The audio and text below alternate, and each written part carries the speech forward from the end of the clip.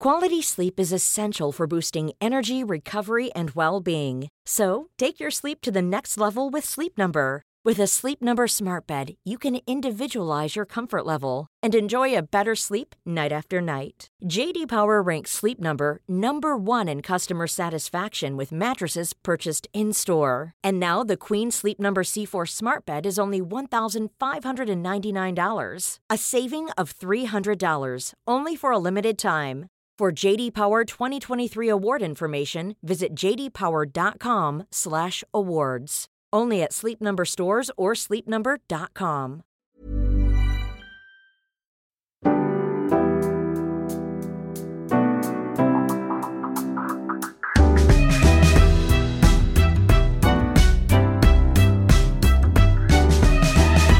I'm Julia Gillard, and you're listening to a podcast of One's Own.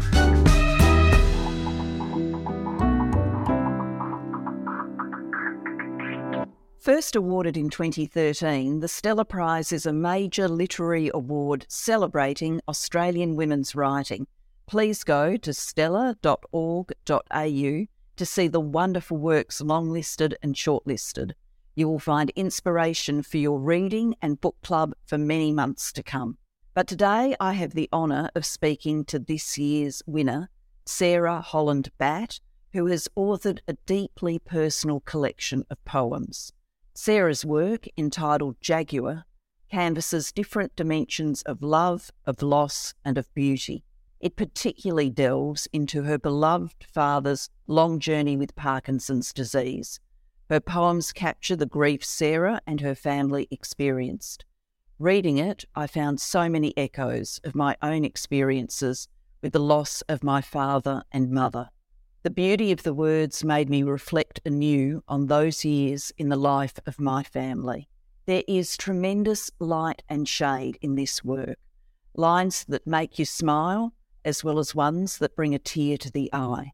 I can imagine myself being drawn back and rereading many of these poems over the years to come. Sarah, congratulations. Share with us where you were and how you felt when you found out that you'd won this year's Stella Prize. Thank you, Julia. It's so lovely to be here. I have such a mundane story in that I was walking to my car to go and run an errand. It's so unpoetic. This news always sort of happens at the moment you least expect it. So I just had car keys in hand, walking down the street, intending to have a really sort of ordinary afternoon. And then I got the phone call and I genuinely couldn't believe it and still can't quite believe it. It's really that kind of life-changing news. And of all the literary prizes in Australia, and there are so many doing so many good things, to win a prize, founded to recognise women's writing is particularly special. And so it's still sinking in. I mean, I still feel like I haven't taken in the magnitude. It's quite surreal. A poet with an unpoetic experience. I love that. Entirely. For those who haven't had the opportunity yet to read The Jaguar, can you give us a sense of what it's about? It's sort of a book that was about 20 years in the making, in that my dad was diagnosed with Parkinson's when I was 18, a long time ago, and he had a sort of slow journey with it for probably 10 to 15 years. He was very intellectually active. He was a brilliant man, and he kept his mind very active. And then, of course, eventually things caught up with him. And the last sort of 5, 6, 7 years of his life were really quite astonishing. There's no other word for it. I mean, I'd never really witnessed someone change in that way. And, his personality changed, the way he would speak, the things he would say, even his expressions, all of these things sort of shifted. And when it's, as many people know, when it's a parent who's going through that sort of transfiguration, it's utterly surreal. This person you've known your whole life, who's kind of shaped your world in a way, becomes someone else. So the poem's sort of my attempt to grapple with that. And it's taken me a very long time, I think, to come round to see that this can be the subject material of art, because for so long it was such a sort of painful experience. I hardly told anyone. I mean, it's the sort of thing I think often people sort of slightly suffer in silence in the family kind of cone. And then with time, and especially with Dad's passing, I found there was sort of distance. And I also found something quite surreal that sort of returns in some of the poems, in that after he died, he returned to me. The person who had been replaced, in a sense, started to come back, had flooded with memories of two versions of my father, the dad with Parkinson's and the dad before.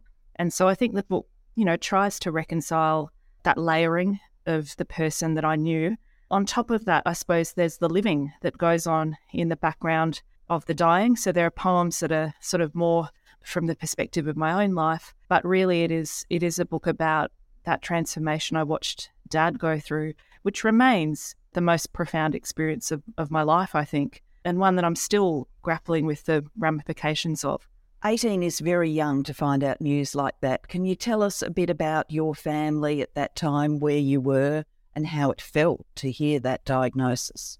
I think that the impact of the diagnosis was most upsetting for my mum, who had just lost her mother to Parkinson's disease only a couple of years beforehand. So she'd seen the whole trajectory and had that kind of heartbreak with her mum. And so to have her husband be diagnosed a couple of years later, I think it was devastating. It was incredibly devastating on my dad, because he was someone who prized his intellect. He, prized the life of the mind.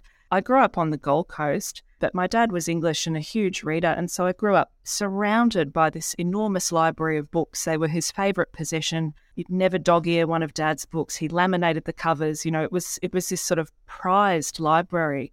He was an engineer, but he had all of these intellectual hobbies. He composed music. He loved reading. He was obsessed with anything and anything that he could learn from a book. So to have a diagnosis of a neurodegenerative disease, I think it's devastating for anyone.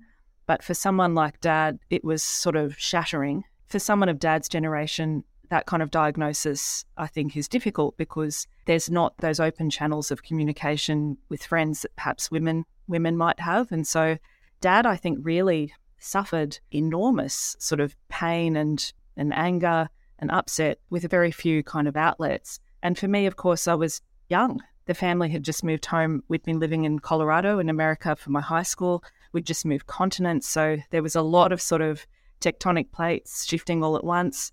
And this just felt seismic, but I wasn't sure how. And, it took some time, I think, for us all to process it. And probably these days, it's only 20 years ago, but I think these days the support around that kind of diagnosis has come a long way. There wasn't much communication. We each sort of took it in slightly separately and then had to move through, the medicalisation of Dad, which is what happens when people go into the health system. You get a diagnosis and then you become sort of part on a conveyor belt, and there's not often much time to take in what it means. And on that medicalisation, there was a point when you needed to make a decision about your father going into an aged care facility to get the kind of support that he needed at that point. Can you talk to us about how your family made that decision? It's one that so many people have had the experience of needing to confront. I and my family confronted that around our mother, particularly towards the end of her life. But for you, there was not only the pain that's associated with that decision, you ultimately became an advocate for better treatment of people in aged care. Can you share that experience with us? Yeah, so, like you say, it's an incredibly painful and difficult decision. No one wants to go into an aged care home. No one wants to put a loved one into an aged care home. And typically families hold out until things are at absolute breaking point. And that was basically the case. Mum really didn't want to put Dad in an aged care home, but it was becoming too difficult for him to kind of navigate life in the family home. He needed a lot of help, physical help. And so we moved him into care, and we did a lot of due diligence. We visited a lot of homes, asked questions. There wasn't much information available about how to choose a good home. And frankly, we were probably quite naive about what to even ask or what to look for. So we picked a place that we thought seemed the best of the options, moved Dad in, and then unfortunately, he just started experiencing issues almost immediately. He had Parkinson's, which means you need medication kind of on the dot at certain intervals across the day to give you a steady dose, and that wasn't being delivered. He'd have infections, minor things that just were sort of accumulating. And then in the end, a whistleblower came forward to my mother indicating that there was a carer that had been victimising Dad deliberately and verbally kind of demeaning him.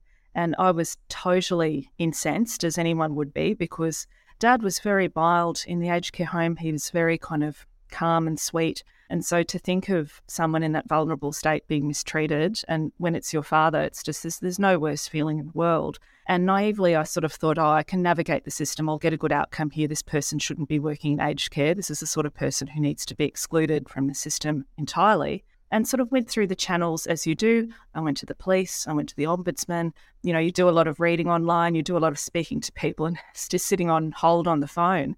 And at the end of it, there was no satisfactory outcome. I felt an onus, actually an obligation, to contribute when the Royal Commission into Aged Care Quality and Safety was called. I thought the principle is very important, that even though this terrible thing had happened to my dad, it was important that the system be improved. Through that work, it's not something that anyone sort of seeks out to do, I think, particularly to become an advocate. There have been quite surreal moments where I've had like the 7:30 crew in my living room about to go to an interview with Lee Sales on aged care, where you just think, what on earth am I doing? I'm a poet. But, it's been quite galvanising, the emails that I've had from people, the correspondence from the public. I think aged care is still a topic that a lot of people prefer not to think about until they absolutely have to. And that's no way to fix the system, because people are at the point of strain when they're putting loved ones in.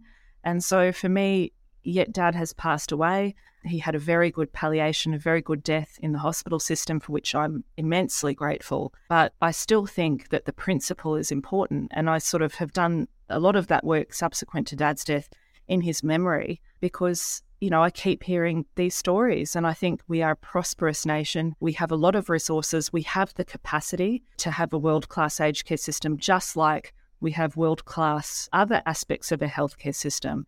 And so I think we really need to do a lot culturally to address the ageism that underlies it. That's sort of been, I suppose, my motivating force in doing this, but it has at times seemed an odd fit with the rest of my writing life and the work that I do.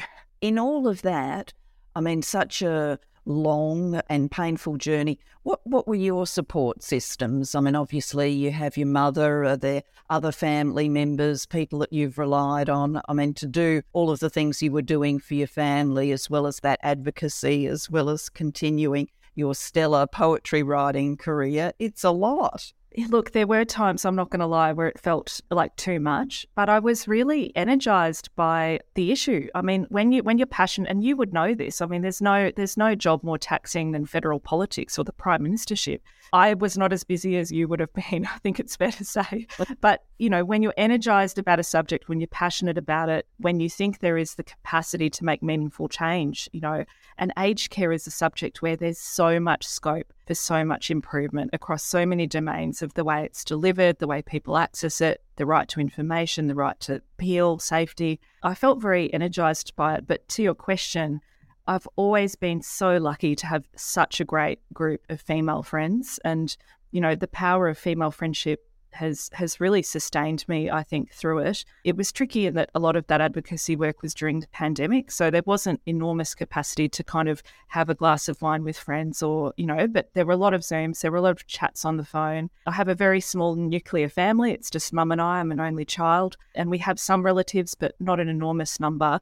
But I would say friends have really been such an incredible support. And those little messages that you get where people say, I heard you on the radio, or, great job, or well done, it does sort of push you forward, even when you feel like you're pushing against, in the case of aged care, kind of a mountain in a way. I want to take you now to some of the beautiful poetry. One of your poems, it's entitled Tijuana, says, his mood shifts turn apocalyptic. The curses when they come arrive as darts tipped with electric blue venom, so sharp it brings paralysis. I think many of us can relate to this experience, because ageing and disease does make parents who have been a sort of constancy in our lives unpredictable, even unknowable. How did that feel for you? You've captured that kind of moment just exquisitely. Oh, thank you. And, those moments come out of nowhere, because you could be having quite a nice cup of tea and then all of a sudden, Dad would say things that just shocked me, that just weren't him. I think in my father's case, because Dad he'd been such a good father, he was an incredible, mild, retiring Englishman, incredibly soft-spoken, incredibly supportive of me as a child, great intellectual mentor.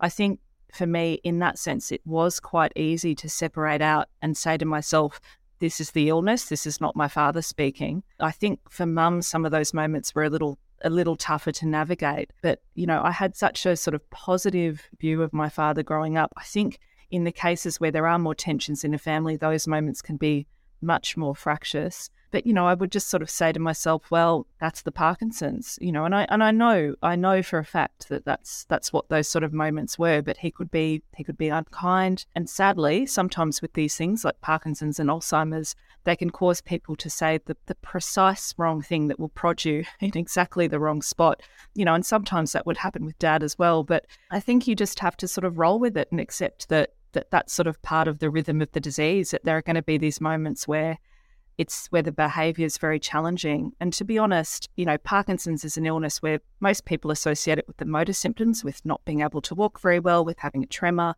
For Dad, I would say overwhelmingly the personality changes were much more challenging than helping him with mobility issues or helping him with physical issues. I hope that some of the work that I've done and some of the poems and things that I've written open that territory up for people to speak about a little bit, because it can be the most challenging aspect of these illnesses. And yet the public face of the disease is that it's about not being able to walk very well, having a tremor and so forth. You capture so well too the eccentricities of behaviour. There's one passage about your father announcing one day grandly that you're all going on a first-class ticket holiday to Brazil, and the Jaguar of the title is not a big cat, but a car that your father insisted on buying and driving, even though he shouldn't have been driving at that stage. I mean, that's a roller coaster too, isn't it? Perhaps more benign than what you deal with in the poem Tijuana, but still a roller coaster. Oh, look, the car thing was just hilarious. Well, it is now in retrospect, it's hilarious. It was the opposite of hilarious at the time. But, Mum was just at home and all of a sudden a semi-trailer rolled up and there was a vintage Jaguar being delivered on the driveway that my father, who was, had Parkinson's disease, wasn't making sound decisions, but was still perfectly capable of using the internet, buying something on eBay, inputting credit card details, bought a vintage Jaguar car on eBay. And he was the only bidder on the auction because it's an absolutely insane thing to do, to buy a car off eBay. And it was just around the time that the doctor was saying, now, Tony, it might be time to consider giving up your licence. Dad's response to that was to dig in about as hard as you possibly can by buying a car that he'd always wanted. At some point of distance, these things actually become funny. At the time, it was totally alarming because we'd been having these considered dinner table conversations about, now, Dad, might like to think about, because he loved cars. You're right, it's those eccentricities of behaviour and they really are a wave that you need to learn to ride, I suppose, and you can't always respond perfectly in the moment. There were times when both Mum and I were frustrated with him, but you also have to have compassion for what's happening in the mind that's producing those decisions. And with time, I've come to see that act as Dad kind of insisting, on the things in his life that he loved, which included hopping behind the wheel. In your poem Terminal Lucidity, you write, after 20 years away, an intercession of clarity in your final hours, surfacing from a morphine surge, suddenly you were there again, your eyes lighting on my face, gold-panned hazel, alive with the old intelligence. I think that memory will chime with the recollections of so many too, when strangely, in the grips of an illness that is going to take a loved one out to the end, there is this moment of complete clarity and they're shockingly back to their old selves. Can you tell us about that moment for you? It happened in hospital as Dad was dying, and often as people are dying, they're taken off all their other medications. And so the palliative care team that were looking after Dad took him off all of, he was on a range of things. They take you off all of that and they slowly kind of step up the morphine.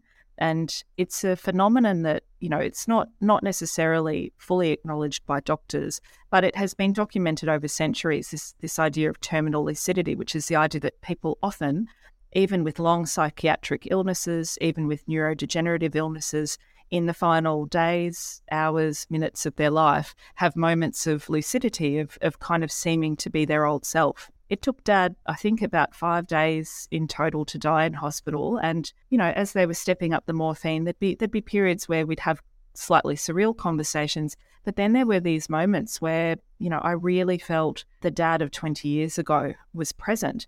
And I think of that as such a gift. It was like a last visitation of the man that I'd loved through my childhood. And so beautiful to sort of have that memory through his passing. It did make his death in the end more poignant and more difficult, because it's almost like you just get those little glimpses of the person that you knew just as they're being taken away. It allowed me to, I suppose, re-access the memory of the man that he was, which in a way had been slightly eroded by, Parkinson's and those changes and personality shifts. So I think of those moments as a total gift. Your mother is a strong presence in so many of your poems. She's woven throughout this narrative. Can you tell us a bit about her? Mum was a school teacher. She is now retired, and she and my dad had such a happy marriage, which is astonishing really, because they agreed to get married after Dad had met Mum for about a week and a half. He had come to Australia. He had some of his PhD students in mining. He brought them to Mount Isa. Mum happened to be in Mount Isa visiting a school teaching friend. They went to a couple of picnics. Dad asked her to marry him about, 8 times in 3 weeks. Eventually, worn down by that, she said yes, and then moved to England, to sort of marry him and live with him, this almost perfect stranger. It is such a miracle that they had the happy marriage that they did. It's an absolute recipe for disaster. But Mum was an incredible carer for Dad, I have to say, an incredible advocate for him. And she and I feel it's always a sort of negotiation of, sometimes one person has more energy than the other. Sometimes one person has more capacity to be patient than the other. And I feel that Mum and I together, we're a pretty amazing team through those difficult years. And I admire her enormously. She would visit Dad almost every day in his aged care home. She would sit with him, speak to him, do things to brighten his day, bring in the food he loved, bring in the music he loved, bring in books on audio tape when he couldn't read anymore. It was really astonishing to watch that care. I mean, that's sort of part of my interest in improving aged care, because there are things we can do every day to make the life of someone like my father, in a state of great vulnerability, in a state of, physical and mental decline. There are still good days. There's still the possibility to bring happiness and joy and well-being to someone in that state. And so Mum is an amazing woman, someone who took a punt on a man she'd known for a couple of weeks, and they ended up being married for 50 years. It's a great innings. It is a great innings. You deal in your poems with other things that are happening in your life. While so much of this is about your father and what we've been discussing, there are other experiences recorded in your poems. And I want to take you to one now, which is entitled The Proposal, in which you turn down a marriage proposal. You write, "You're so hard," he told me. He said it like an indictment, as if presenting proof of something I did not know. But I already knew, and I did not rise to object, because I praise what it is in me that is stony and unbending. I praise my hardness. To it and it alone I say, I do. They're amazingly powerful words. I mean, wow. Can you tell us about how you view yourself, your strength, your character?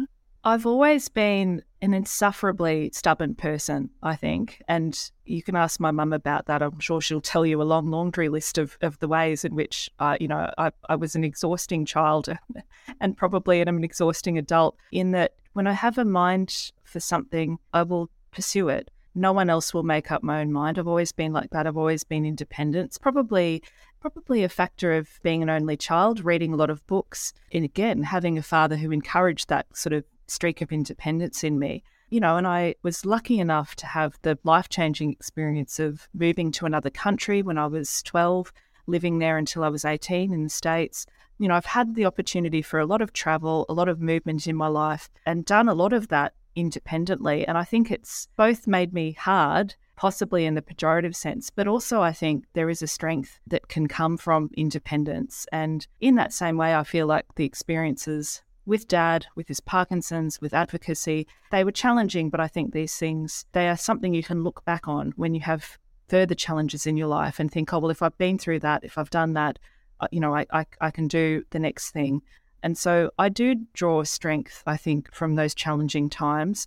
I mean, part of the phrasing of that poem is thinking about the gendered ways in which we think of strength, hardness, resolve. I think that those qualities are praised in men, and then women who exhibit them, and you would know this better than most, often are punished for them or they're seen to be a negative. And so it is also a way of reclaiming that concept of the strength of independence, the strength of resolve. No, you're so right about that. And I think we do view those characteristics about strength so differently. And I think we should claim and be proud of being resilient, hard, tough, having that inner core. I don't think it's something that we should shy away from. And I read and reread those lines. They really very much spoke to me. Another thing that spoke to me from your poems is your sense of landscape. You talk in many of the poems about the United States, about its cities and its landscapes. You talk about Australia's natural environment. And really one of the roles that poetry has played for centuries and centuries is it's got us to stop and to look at the natural world anew, to take the time instead of just rushing past it, to take a moment and to drink it in. Are you conscious of that as you move from place to place and then write about those places?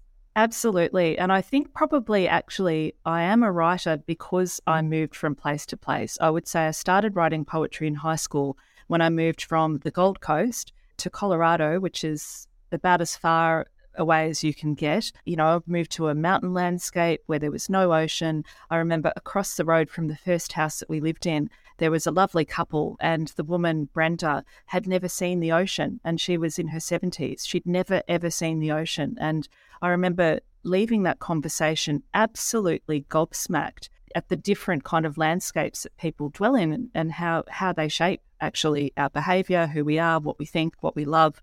I found Colorado actually initially quite an alienating, it's such a beautiful state, but initially I found myself longing for the water. I found myself longing for the warmth. It's freezing. We moved at a time where there was an historic blizzard, so it was totally alien to me. I think that sort of prompted in many ways that the sense of change in the self that comes from living in another country, but also visually the kind of sense of being somewhere else has always fascinated me in poetry. And then on top of that, you get the kind of different languages that come out of those landscapes, So some of these poems are set in Yorkshire, which is where, Dad is from. And all that beautiful sort of lingo that the Yorkshiremen use makes its way into the poem. So I'm fascinated, I think, not only by landscape as something of beauty and threat and everything in between, but also the relationship between landscape and language, and how the landscape itself can kind of shape the way that we speak, the rhythms, the patterns, and the words we use. And so that's always been something that's driven, I think, my poetry from the start. And you can see that. You've described that so well. It's actually made me think afresh about some of the lines that I read. I will go and reread them.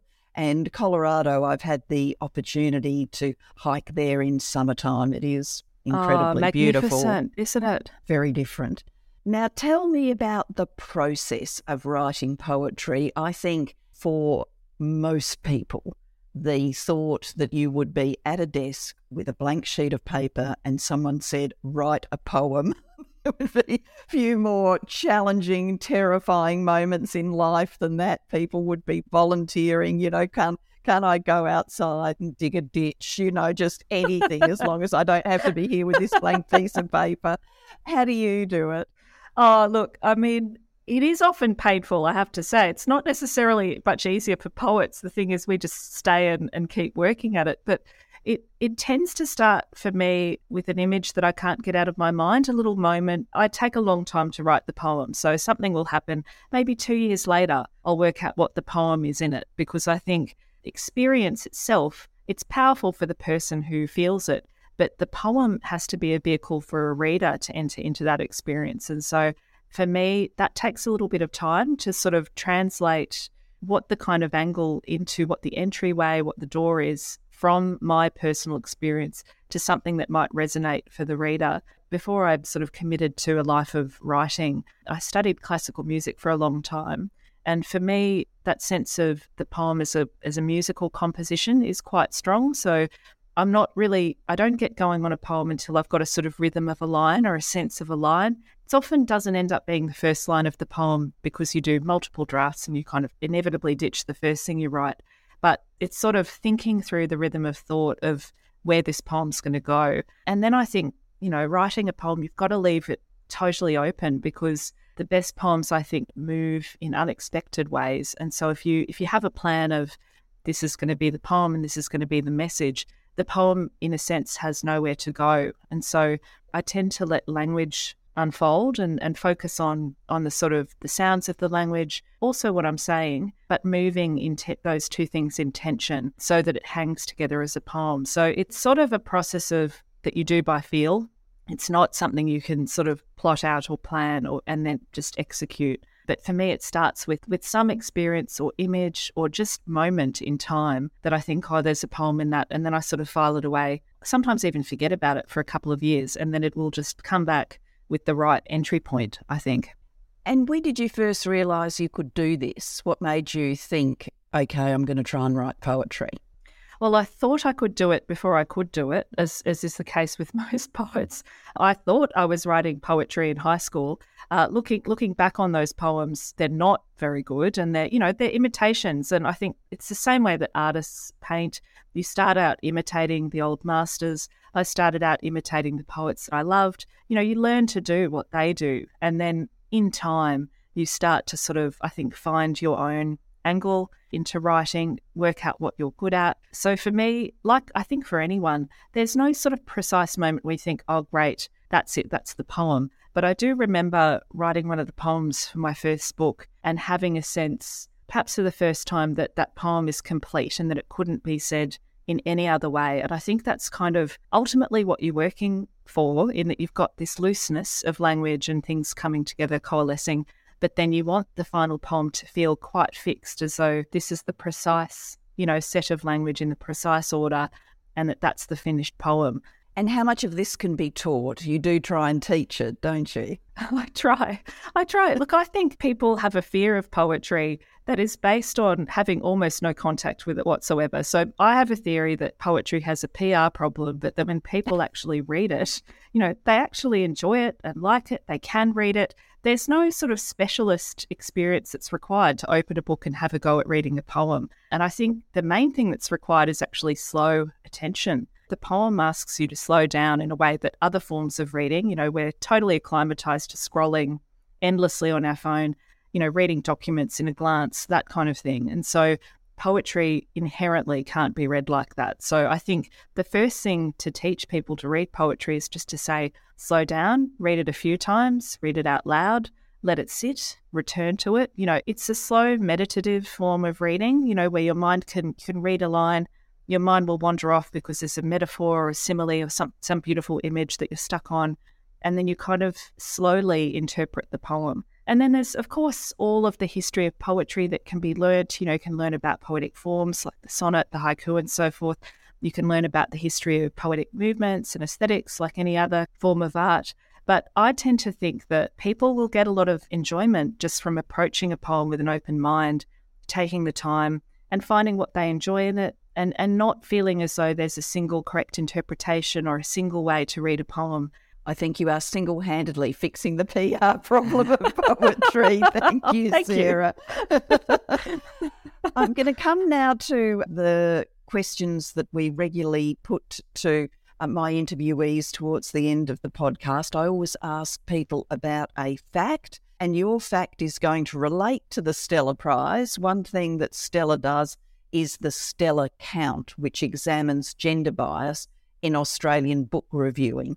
And it found women authors received equal attention for the first time in the Stella Count history. So that is important because, many people rely on the book reviews to give them a hint about what they're going to read next. And so if you're not getting equal reviewing time, you won't be getting the buying audience, the supporting audience. What difference do you think all of that does make for a work like Jaguar? And are you surprised that it's taken us this long to get to equal attention?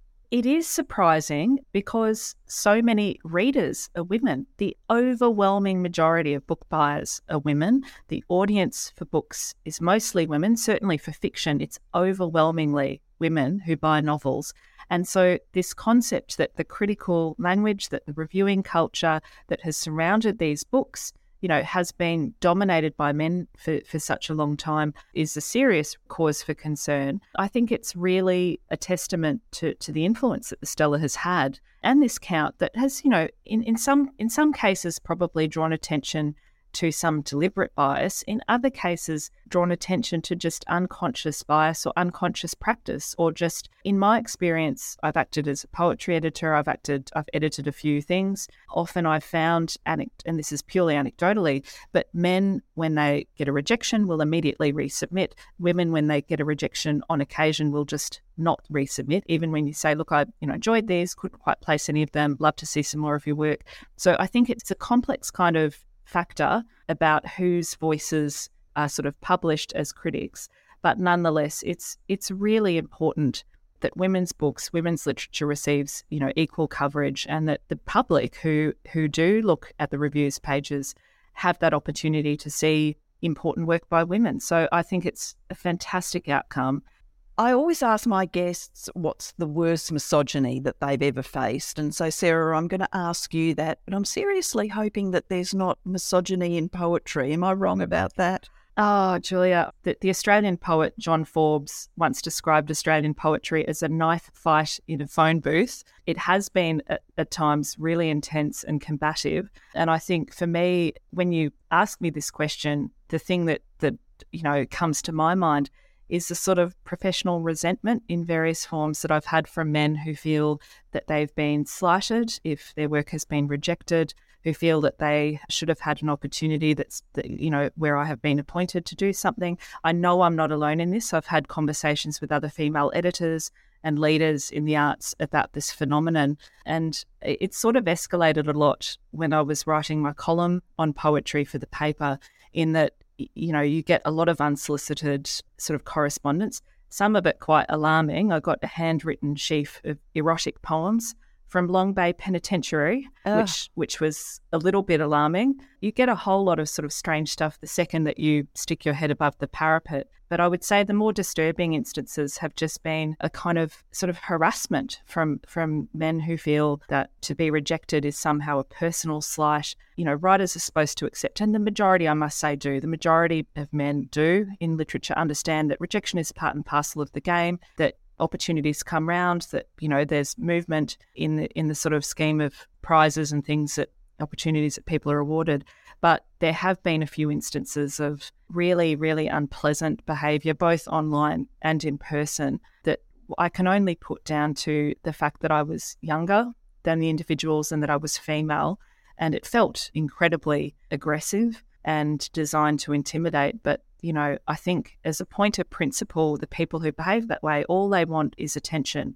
All they want is any reaction, negative or positive. And so I just sort of effectively refuse to give any response at all, because I think, there's the option to blow your lid and harangue back. But I don't think that's sort of dignifying that behaviour in a way. And so my personal kind of response to it has always been to completely ignore it entirely. I was hoping poetry would be a more refined world, but sadly not. If you had all of the power in your hands for one moment and you could change one thing for women, what would it be? That's a really tough question. Aside from the obvious things, like obviously access to education, safety, security, I think the thing that I would like to change is the valuing of the caregiving that women do across all ages, across all stages of life. I don't know, I'm now 40, I don't know a single woman in my professional life who isn't caring for children and or elderly parents and potentially a spouse and others in the family. This work, I think we're expected to sustain the illusion that it doesn't take up any time. We're supposed to continue our professional activity as though we're not doing this work. It is work that is overwhelmingly, predominantly done by women. You know, it's fantastic that men now do some share of the caregiving, and I don't want to suggest that they don't. But I think underneath, you know, our society, our social fabric would collapse without the unpaid labour of women doing care in the context of aged care, which is obviously the area that I'm most familiar with. Family members, unpaid carers contribute 25% of the workforce in aged care. It's people going into homes, doing the care, supplementing the care. That's overwhelmingly women. And I think we don't necessarily have an amazing sort of capacity to speak about the value of this labour in our society either. I think it's sort of expected to be performed for free, without complaint. And I'd love to see that changed. I'd love to see it acknowledged as the important and profound work that it is. Absolutely. My final question. Join us today during the Jeep Celebration event. Right now, get 20% below MSRP for an average of $15,178 under MSRP on the purchase of a 2023 Jeep Grand Cherokee Overland 4xE or Summit 4xE. Not compatible with lease offers or with any other consumer incentive offers. $15,178 average based on 20% below average MSRP from all 2023 Grand Cherokee Overland 4xE and Summit 4xE models in dealer stock. Residency restrictions apply. Take retail delivery from dealer stock by 4/1. Jeep is a registered trademark.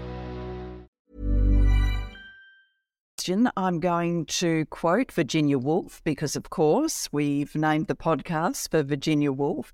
Virginia Woolf says, "What has praise and fame to do with poetry?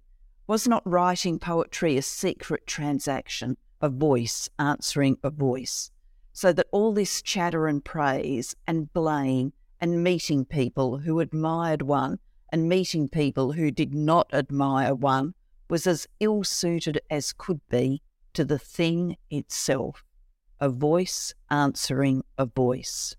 Sarah says, I think that is so profound, and I think it speaks to so much of what I value in poetry, which is that poetry is a long conversation. You can write a poem now in conversation with the ancient Greeks. It is a continuity of language across culture, across time, and I think the thing that I feel so glad about is that poetry sits almost entirely outside of conversations about economic rationalism, about utility, about use. You know, it is meaningful and powerful and important in our culture and in our lives precisely because of that, because it is just the human voice in its purest form, paying the closest attention to where we all live, which is language. You know, we live in language, that is the medium we use all day, every day, and poetry is a sort of distillation of that, but it also speaks across time. So, I mean, beautiful words from Virginia Woolf, and what an incredible woman she was. Sarah, congratulations once again on winning the Stella Prize. I'm going to urge listeners to go out and get a copy of Jaguar, but also please do check the Stella website and see all of the incredible women whose works were long-listed and short-listed. So many things to choose from. It'll keep you reading and enjoying for a long period of time to come until the next Stella Prize rolls around. Congratulations, Sarah, and thank you so much for this conversation. Thank you so much, Julia. A podcast of one's own is created by the Global Institute for Women's Leadership at King's College London and our sister institute at the Australian National University, Canberra. Earnings from the podcast go back into funding for the institutes, furthering the work we do to create a world in which being a woman is no barrier to being a leader.